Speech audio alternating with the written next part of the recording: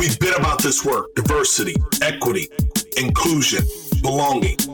Shared through the voices of a white woman and a black man. We bring lived experiences. We have pursued D&I progress for most of our professional lives. We use Crazy and the King to cover news, tips from colleagues, and host incredible guests. Listeners, count on Julie and I to transparently drive the conversation. We thank you for rocking with us. Check it. Julie, kick off the show. Welcome to Crazy and the King. Guess who's at an undisclosed location? For once, it's not me. For once, it's not you. It is me. And let me tell you, it was almost trees for a background. But we're going to make this thing work. We are absolutely excited about today's conversation. I feel good about the summer. I got to tell you, honestly, I'm even closer. I take a lot of business trips. Well, not as many since we've been in COVID, but I still take business trips every once in a while. But I think I've convinced the family that we're going to hit the beach in August. Jay, Let me tell you something. If we hit the beach in August, I swear to the Most High, we not recording. I'm not taking any equipment with me. Deal. I promise I am going to relax. Is that all right? Yes, you just got to tell me so we can get something in the can. I got we can you put back. Something in the can. Yeah, all right, got it. So absolutely. We're gonna have a little bit of controversy today. I know listen, doing this work is unsettling for a number of people.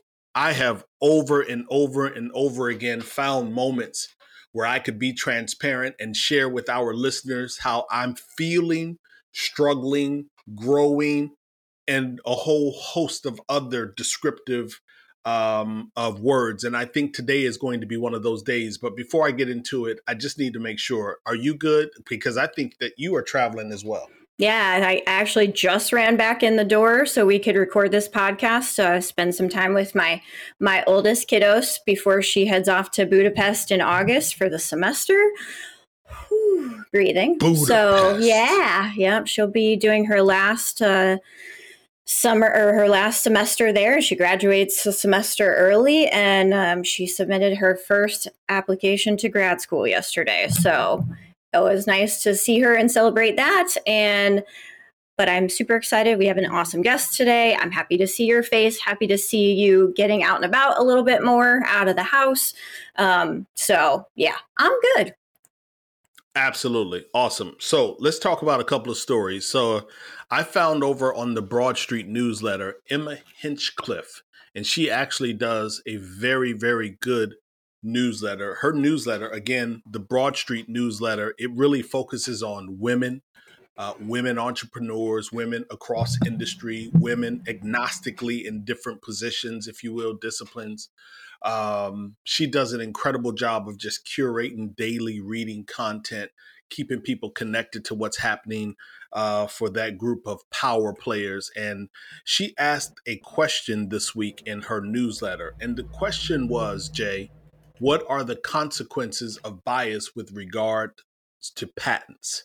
Now, this is going to be very interesting because when we bring our guest in later, maybe our guest can contribute to the conversation that we are going to briefly have. But she asked that question, what's the consequence of the bias of patents? And bottom line is she quoted in her newsletter a study done by the American Association for the Advancement of Science. And it says, who do we invent for? Mm-hmm. And patents typically by women focus more on women's health. No surprise there. But the other piece to that is few women get to event because the study pointed out that the market has missed out on some 6,500 opportunities in biomedicine over the last 30 years. And that's just biomedicine. Let me say it in a different way. Yes. I tried to say it in a way that was a little academic and spirited and smart. But the bottom line is men are still receiving more patents in the healthcare space than women, while men are not necessarily developing technology, solutions, advancements, service offerings for women. Women do more of that for women. They know the audience, and yet they're being overlooked. So disappointing. So let me make sure I understand, because there's a lot of things that are happening, right? We know that there's a gender gap in patent submission and patent granting for women's healthcare. There are very few women that are contributing right now as inventors to the products and services and medicines that women use. Is that accurate? Slight tweak. Okay. The women are inventing, but they're not receiving the patents. The patents are going to the men. So if 5 women submit an idea or go after a solution, 5 men submit an idea or go after a solution, the men more often than the women are receiving the patents to continue to move forward. To oversee our bodies. That's always a great conversation that I am very sure a guest will be interested in. And not something, again, you just always bring sort of this unique presence to our pod. Nothing I've ever even thought about, right? But I think it's just so related to everything that we're seeing in healthcare inequity and all the things that we're going to talk about with our guests. On the flip side, I have what I think is interesting and cool. I haven't quite figured out how it works yet, but I was on Twitter a couple of days ago, and MasterCard, they had a promoted tweet, and they are now allowing non-binary and transgender individuals to use their name of identification or their name of choice on their credit card. So if I'm someone who is transgender, my legal name is John Smith, my identification that I go by as a transgender woman is Jane Smith, I can now have Jane Smith on my credit card, which obviously will make point of sale, going out, anytime you're going to swipe or tap that card, a much more relaxing and less anxiety-provoking instance for transgender and non-binary people. Thought it was pretty cool coming out in Pride. Yeah, but again, I mean, who knew? Because I'm thinking that that's already something that's done. Yes, but it's definitely not. It's not. Yeah. I mean, you go, you get a credit card because you go do your credit check, and automatically the name they put on there is your legal name. But now at MasterCard, you have the option to use your choice of identification name. Interesting. Well, speaking of the LGBTQ community, I'm sorry, you want to say something else on that? No, there are still things like process things. I would love to actually get someone from MasterCard on the show to just talk through the technical piece of doing that, because I would like to see more employers that you and I work with be more conscientious of transgender transitions during or after employment. And Berkeley Labs has done that really well. And then this is kind of another example of how to take what is a really great idea and actually implement it into something that is something that people will authentically use and benefit from. Yeah, no, I appreciate that. I need to look for that. I'm actually going to make a note. I want to see that, and I'm going to see if I can do some research on, MasterCard and maybe some of the other industries where that actually is something that should be adopted. That's interesting. You know where I thought you were going to go with that. I thought you were going to go with MasterCard's allowing them to put their pronoun on the card. Oh, yep. Nope. That's where I thought even cooler. Go. Just their name. Yeah. No, it's just it's something that I think just seems so minor to you and I as cisgender heterosexuals, and is so impactful just for everyday things you do, like making purchases to individuals who are non-binary and transgender. Very thoughtful. And I've been impressed with a lot of MasterCard's work in the DEIB space in general. And I think that this is a product of them being more inclusive from an employer perspective, because we're starting to see solutions come out for, underrepresented groups in their employee populations. Got it. Well, like I said, speaking in reference to the LGBTQ community, this might be the controversy alert. And so I'm not going to talk about the NFL player Carl Nassib that came out this week for the Las Vegas Raiders. I thought that was a beautiful announcement. I That was loved awesome. the fact that, I just thought it was so powerful to just simply kind of reiterate, what people like myself and so many others have said over and over and over again. We'd love to get to the place where we don't have to be the first, where we don't have to make these types of announcements and pronouncements, if you will, these big grand statements just to be who we are. So it's not the controversy around, it's not the piece around Carl Nassib. My controversy might be around New Zealand's Olympics. And so I don't know if you saw this week, but they have a weightlifter by the name of Laurel Hubbard. And Laurel Hubbard is going to be the first transgender athlete to compete at the Olympic Games. My challenge is that Laurel Hubbard, up until 2013, competed as a man. Yes. Now, going to be competing in the women's category. This goes back to stories that we did, I believe, in 2019 around Caster Semenya. Mm-hmm. We've talked about high school transgender individuals competing in sport, and I had an opinion there. This one is going to be different because this is where I feel like, when you are a full grown adult male, to me, you bring something to that conversation that we cannot discount. I think at 12, 13, we're still forming, and even still, you're bringing something to that conversation. But I think as a full-grown man, if you're competing with other men up until 8 years ago, and now you want to go and compete against women, I'm not for that one. I really, really am frowning on that decision. What say you? So I always try to think of the whole versus the one, right? Obviously, okay. And I am unprepared for this conversation. Let's start there. Because I don't know how to get out exactly the way that I feel, because I don't know if I'm sure how I feel.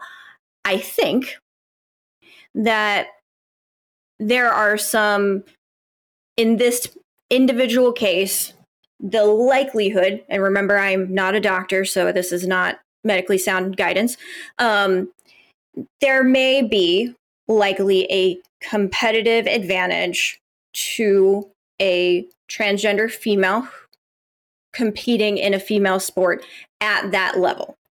I think I can acknowledge that and say that that exists, right? So Laurel may have, and likely does have, a physical advantage when competing in that space.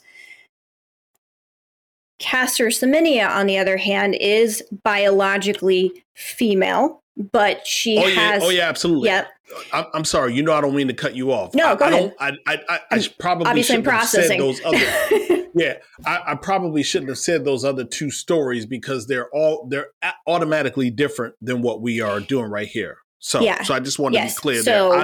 I am not in that camp who feels like Casper is transgender in any way. Yes, because she is biologically female and she competes as a woman. Absolutely. And that was more a story about racism than her gender.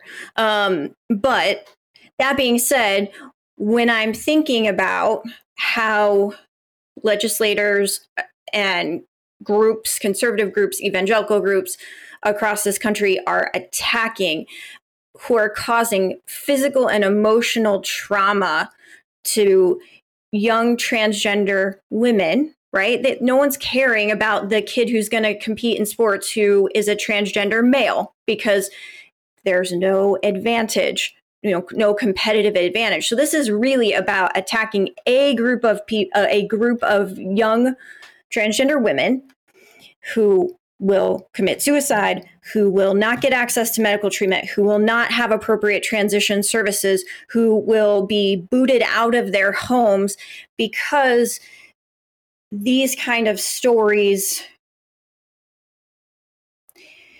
give these legislators and these evangelical groups like their reason, right? So pretty soon all your kids, all your young girls are not going to be able to compete because these guys who are pretending to be transgender are going to come and take their spaces. They're not going to get access at school. They're not going to get access at college.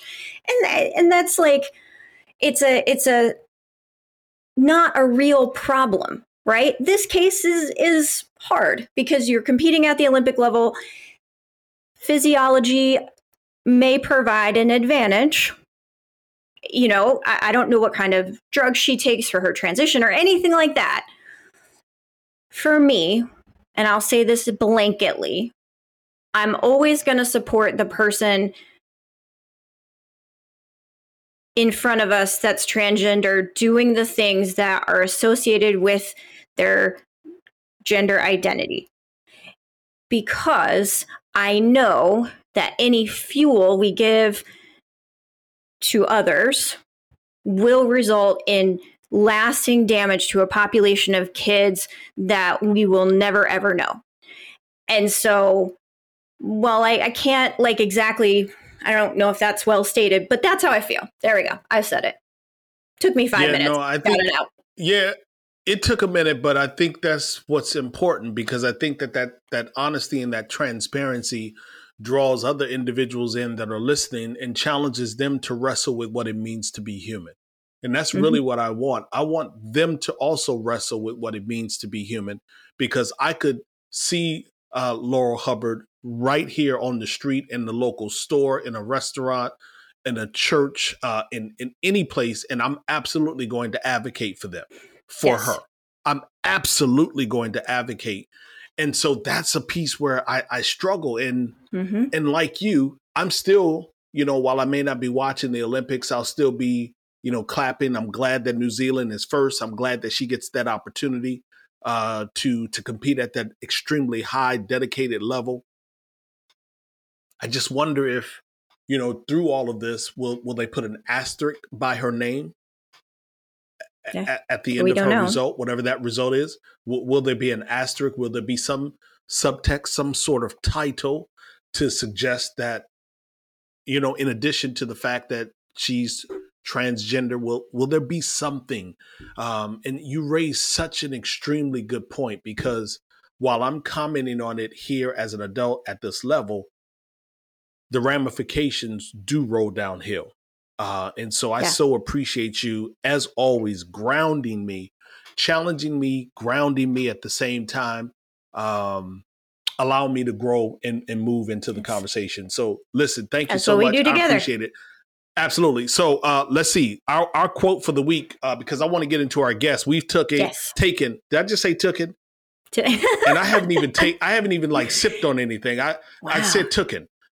Okay, got it. But anyway, and listen, for those of you out there listening, do not ever think that Torrin is like terrible with his grammar. He just sometimes, you know, faux pas. Anyway, but when you're disabled, your body stops belonging to only you. This is the game, the rules of our ableist world. It's a quote by Ariana Faulkner. She's a disabled writer from Buffalo, New York. I put the link in the show notes, and she wrote a beautiful article around her challenge of sex, being disabled, navigating life. She starts the story when she's like 12 or 13. Just beautiful story, and how she's seen, not seen. Yep. Does her body really belong to her? How is she being infantilized? It was just an incredible read. So I just lifted it out. It wasn't necessarily a quote, but I just thought it was so incredibly perfect. Listen, let's do our Job Vite ad, and then let's rock with our guest, Mr. Frantz Berthaud. Okay, real quick. Job Vite is taking you on a TA road trip all summer long during the Summer to Evolve road trip. That was a little bit redundant, but the bottom line is they are rocking this 8-week series of educational content designed specifically for TA and recruiting professionals just like you and I. Each and every week, there'll be 3 short sessions aimed at helping you to hone your skills, helping you to improve existing processes and inspire new ideas from some of the greatest minds in TA.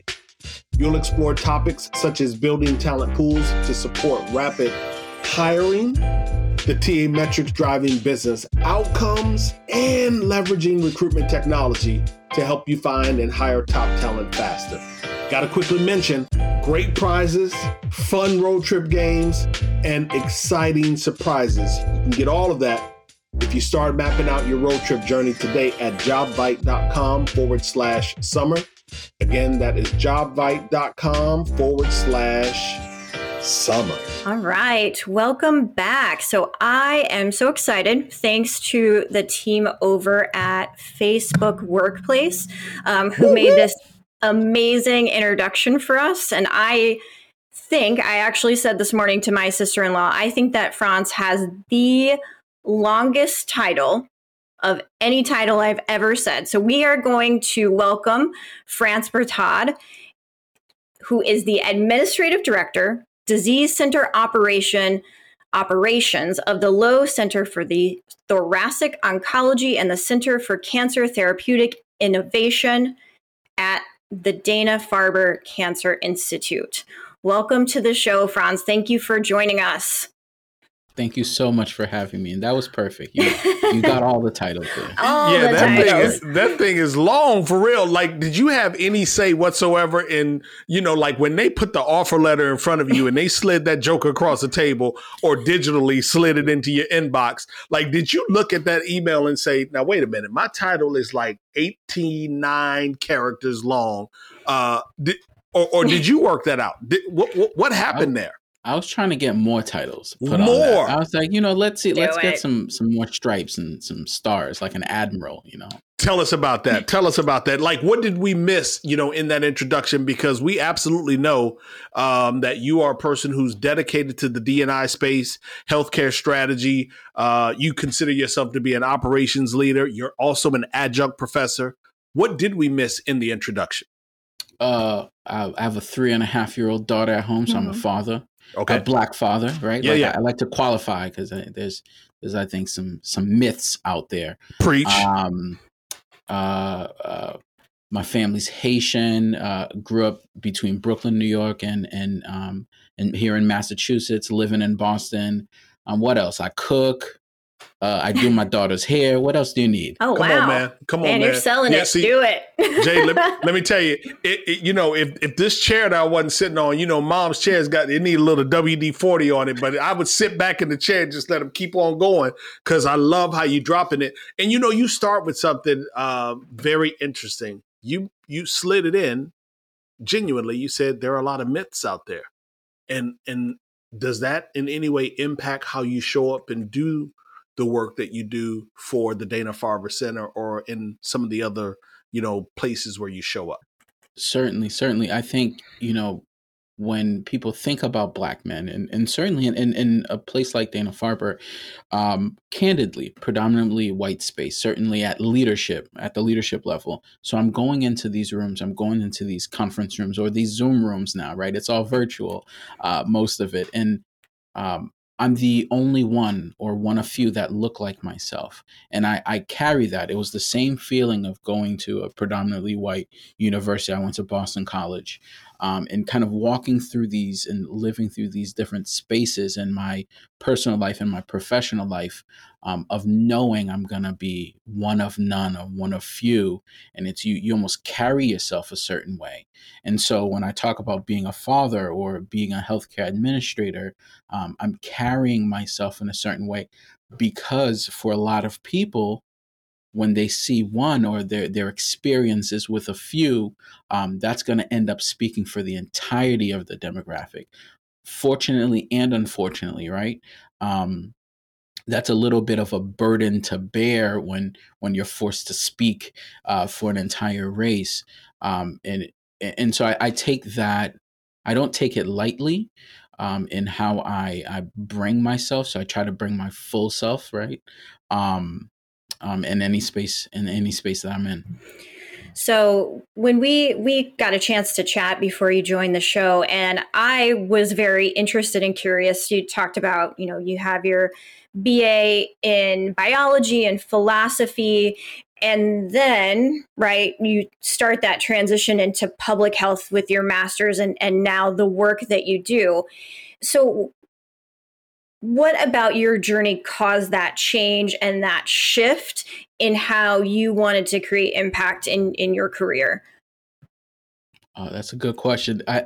So a lot of people, especially the biology and philosophy, they're like, those are the two different ends of the spectrum, right? One is very much like this, and then this happens. Like it's very, cause and effect. And the other is like, well, what is cause? What is effect? It's a little bit more flowery, right? The philosophy piece, you're thinking about it. And the way I always looked at it was, how do I develop a philosophy of myself and how what I want out of life that's going to benefit and use biology or the science as a tool. I look at this past pandemic where you saw the convergence of so many different things, of science, of people's lived experiences, of how does it impact racism. And so when you look at all that, it almost makes sense that I would have went into public health. This idea of how can we use how we communicate with people, how do we get people to think about health, how do we change the landscapes around us to provide everyone with equitable health care. And that for me, that's it, right? The niche I'm in, or kind of the functional area, might be oncology. It's cancer, but it's a public health service. I just want to give equitable cancer care or enable that for everyone. But whether it's the vaccine or it's behavioral health, mental health, I think you can look at how we do healthcare, certainly in this country, always or it should be always from a public health perspective, but that's not the case all the time. Frantz, I know during the pandemic, when some of the data started to trickle out, we started to see the inordinate amount of food deserts in Black and brown neighborhoods. We started to see some of the disparity in the numbers around who was being serviced and supported, who was perhaps dying from a percentage wise, who was being largely impacted. We, of course, saw data around frontline workers and whether they were able to continue to work, not work. We just saw all types of data. Going back to the healthcare space, particularly as it relates to oncology, were there any surprises in the data that surfaced through the pandemic that may not have been present prior to? I'm gonna say no. Okay.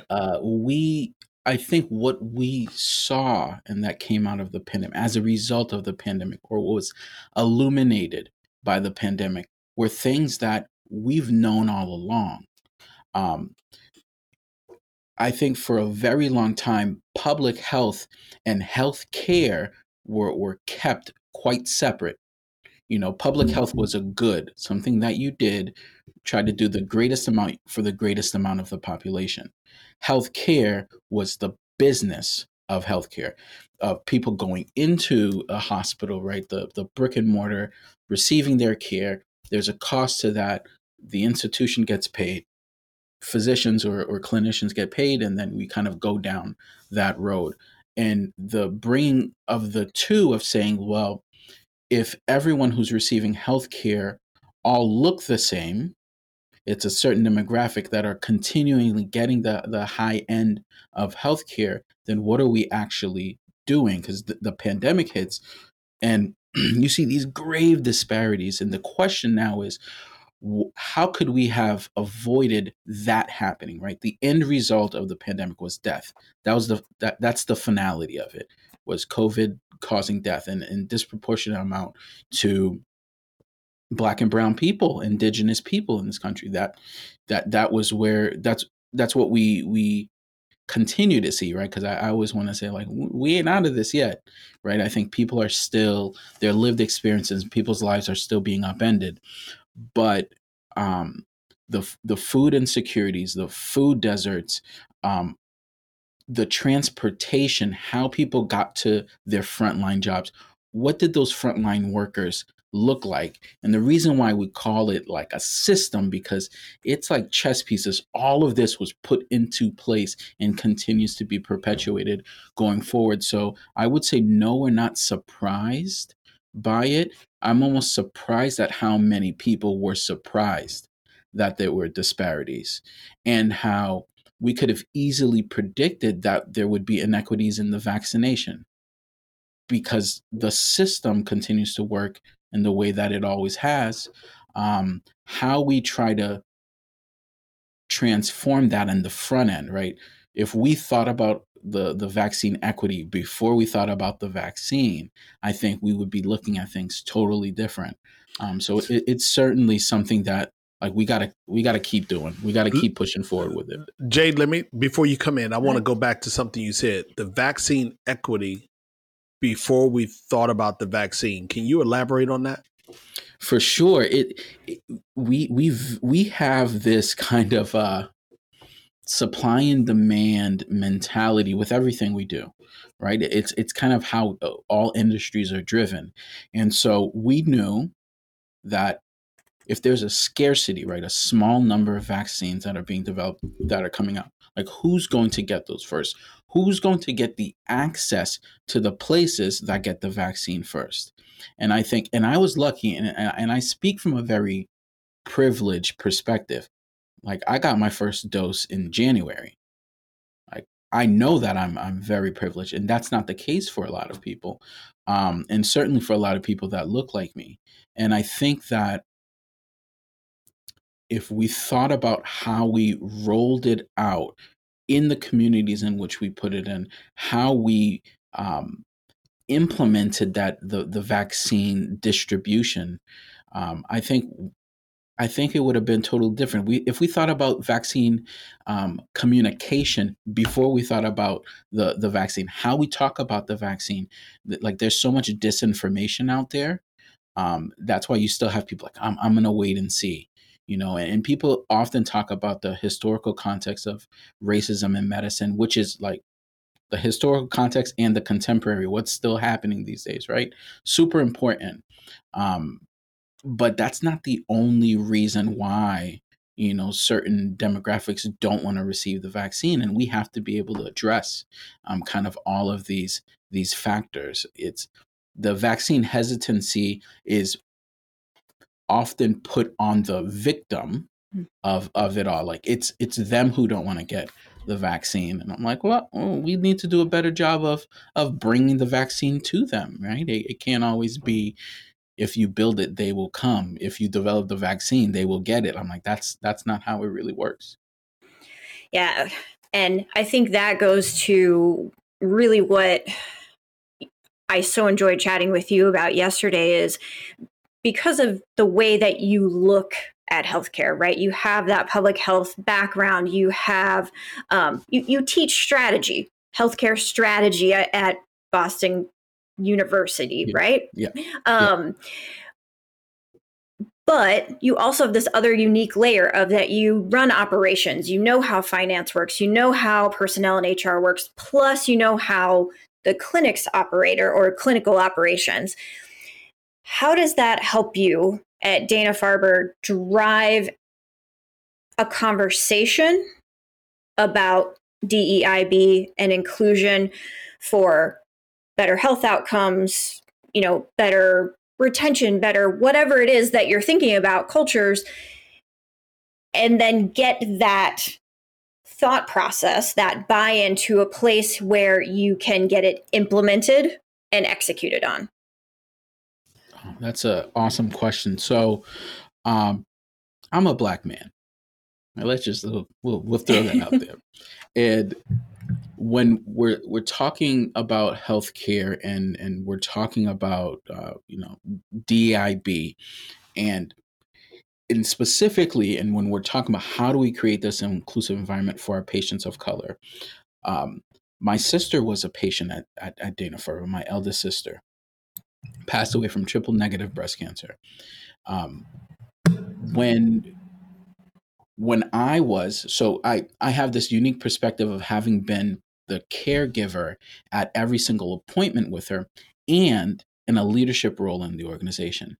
And Julie, we spoke about this a little bit, where selfishly, when I'm pushing and driving, and they're like, Frantz, why are you so passionate about diversity, inclusion, equity, belong? Why do you want to do this? Why do you go so hard with this? I said, because it's about survival for me. This isn't, everybody knows the business case. Better outcomes for teams and more innovation and creativity, all of those things.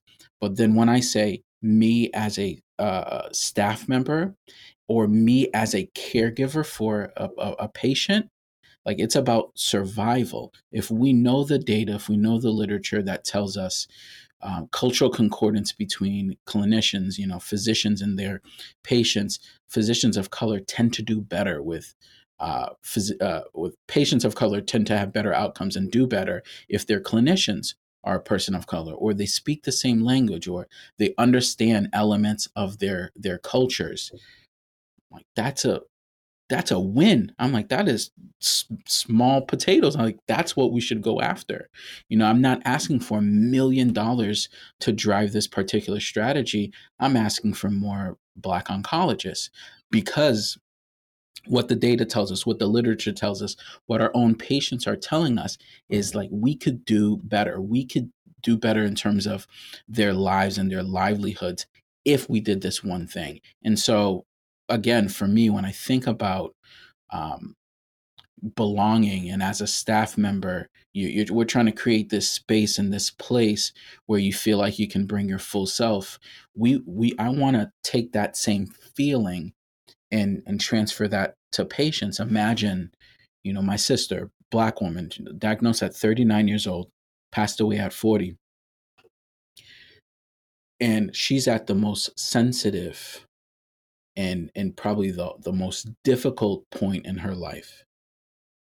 And the thought of her not being able to bring her full self in the most susceptible, emotionally susceptible point in her life, that to it kind of devastates me, right? To think like that. As we often talk about it from the staff perspective, but when we think about it from that clinical or that patient perspective, if they can't bring their full self, like then we're only partially gonna heal them if that's possible, right? Like that's only half the cure if they can't bring their full self to be cared for. Yeah, so much said in that, and I just want to say sorry about hearing of that particular loss, the loss of a Appreciate that. sibling. Always, um, yeah, always special. So I think about the work that my dear friend Andre Blackman is doing over at Onboard Health. Do you by chance know Andre Blackman? I don't. But Okay, no worry. So I'll might make have to sure to do an introduce me. introduction. Absolutely. But that's what they're doing over at Onboard Health. They're really working hard to make sure that the healthcare space is inclusive in its representation, because we have enough data to refer to that echoes what you just said a moment ago, that Black and brown patients from other ethnicities, other communities, particularly those communities that are often overlooked and underserved, they will be better served if there is a representative from their community, if there is a connection point, a feeder, a conduit from their community. What type of resistance are you receiving, if any? You may not be receiving any, but as a person who is operating in the D&I space, a person who handles operations, that means you move through the entire franchise. What type of resistance are you seeing from your colleagues as it relates to that prodding, that agitation for them to be more inclusive? For sure. I think it's not resistance in the sense of like we're not going to do it or we don't want to do it. It's the sense of urgency, which for me is always going to feel like resistance, right? I think it might have been Baldwin who's talking about progress, and he said, like, my nephew asked for progress, his grandfather asked for progress. Like, how long do we wait? And it's that feeling of anyone to tell me like, oh, we can do this next year. I'm like, there'll be another George Floyd by that time.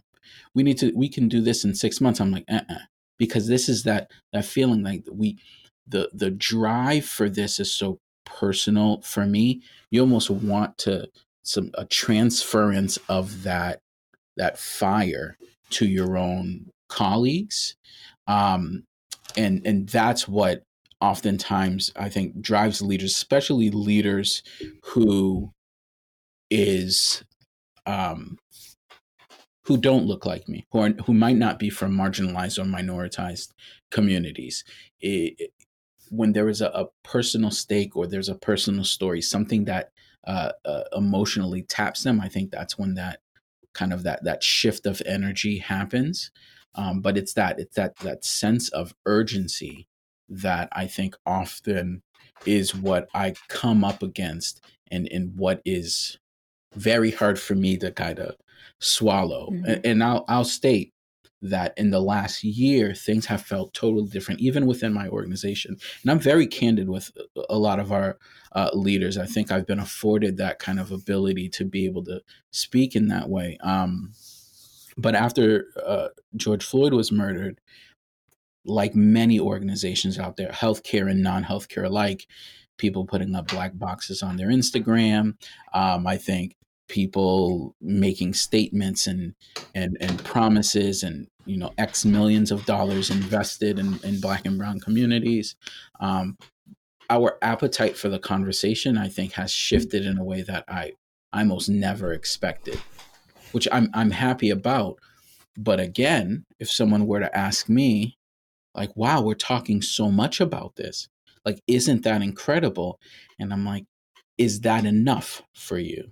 Is that enough progress? And then it begs me to ask them to define progress for me, because for people who have been feeling this, for centuries, no amount of progress, unless we move mountains, is going to feel like enough. So beautifully stated. And something I was thinking about when I was prepping for this interview is two things. One, the Department of Labor for a long time, and I don't know if this is still in place, but the Department of Labor allowed hospitals who provided or who took TRICARE as insurance, veterans insurance, were allowed to be exempted from most of the affirmative action requirements under the Department of Labor and the Office of Federal Contractor Compliance. And I think that's also one of the problems, right? Is we continue to allow the can to be pushed down because we have an immediate need to have physicians and nurses, and we have that shortage.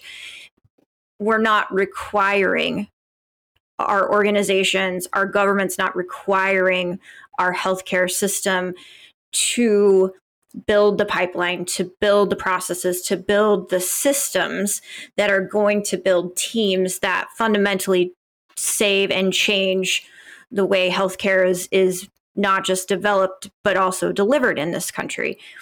I think one of the things that caught me in that conversation is, how do we get our orgs to take it seriously and to put it in place? And especially from a healthcare perspective, right? We know that healthcare inequities start years before they get in front of that doctor that's taking care of them at Dana-Farber. We talked, a couple weeks ago, I did a great conversation with the multi-regional clinical trial team out of Brigham and Women's about ableism and disability being an auto exclusion from clinical trials. And so as a strategy guy, right, if you could think about, for the layperson, right, if you're working at a pharmaceutical, if you're working at a biopharma, if you're in government, right, where are kind of the systemic places that we need to look at as leaders in organizations that want to save lives, that want to develop medicine, that want to be inclusive, to get that standardization put in place and to really start thinking about, we call it building for permanence, right? How do we get our healthcare system to stop being kind of that short term, I think, in a lot of the ways when we think about health inequities, to think about it from the beginning of the development? I almost think of we almost have to approach health equity and social justice within health as a lens, right? As this decoder ring, versus what we often do is it's a supplement. We're trying to plug it in. It's like the USB drive. We're just plug it into the system that already exists. Like that's not going to work because we know that this system is not working the way I was going to say the way it should, but actually it's working exactly the way it was designed. But I think of considering how do we transform the entire system and why people use words like dismantle. It's like take apart what's already there so we can build something better. But it has to be this lens so that when we look at whether it's hiring, you're hiring a new physician, you're hiring pharmacy techs, you're hiring pharmacists, nurses, that we're applying this lens and we're saying who's missing, not if anyone's missing. We know that the way systemic racism works, that we're either ostracizing on purpose or we are missing out on something. Applying that lens, that filter, and we're like, oh, okay, it illuminates for us. Like, okay, I see what's going on. And I think it's certainly in the hiring, and it's not just in those roles of the clinicians, like the physicians, like the nursing, to the point that you I think alluded to, even in the pharma side of things. We're talking clinical trials. When people are developing clinical trials and they're asking themselves, like, is this drug going to work or not, and looking at the demographics, who they're the clinical trial participants, and you have to ask yourself the question of, well, who is missing? Like that's a big question. That is the question that every single person who's developing clinical trial should be asking at the outset. And it's 2021. We're too far out into the scientific and innovative revolution. Like we created a vaccine for a virus that just showed up. Like that's ingenuity. That's incredible. And in that process, if people were thinking like, okay, we're creating this vaccine, what are the clinical trials looking like? Who are we administering the vaccine to in these clinical trials? And then beyond that, so that there is a sense of in the real world, will this work for everyone? So building equity in at the very beginning of whatever the process is, and then seeing those downstream implications. I think that like we have to approach it that way, of that first step being one of equity. And then from there on, we can continue doing exactly everything we do, but it just means we've built into the entire process the benefit for all instead of a select few. Yeah. Frantz, let me tell you. Go ahead, Jay. I'm sorry. No, go. Get it. No, I'm just telling you, man, I'm bubbling over here. And normally I would give it right back to Jay, but I'm bubbling because you said something that echoes the book by Alex Coban, The Uncounted. And inside of that book, he asked two powerful questions. Who are you? And how do you want to be counted? Who are you? And how do you want to be counted? And when you talk about building that equity in the beginning, so incredibly powerful. I got to tell you, I'm at a technical disadvantage right now because systematically I'm losing power. And so I'm just going to ask you, would you be willing to rejoin us perhaps after the summer, maybe when we're deeper into this vaccination process? And maybe let's talk about more of the work that you do, what you are now seeing almost a year and a half into COVID. Would you be willing to rejoin us? Absolutely.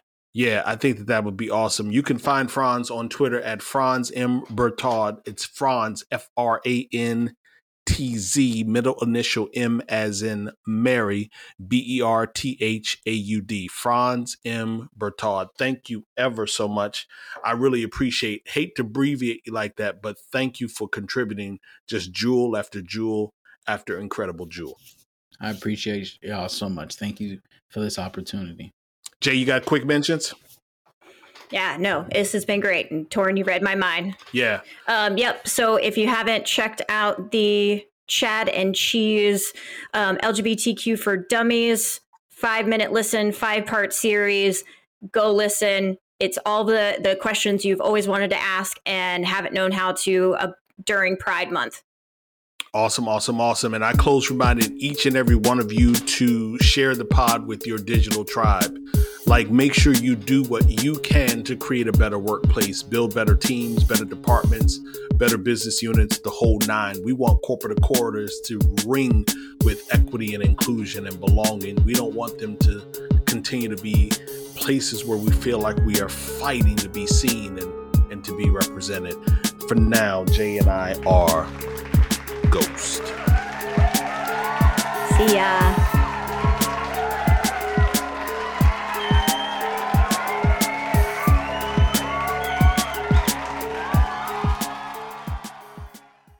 Welcome to Don't Retire, Graduate, the podcast that asks you what you want to be when you grow up so you can graduate into retirement with a purpose and a passion, whether you're 25, 85, or any age in between.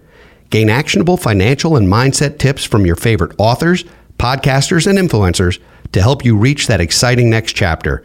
Listen now and start building your path to financial freedom and reframing what retirement can mean to you. This is your host, Eric Brotman, reminding you, don't retire, graduate.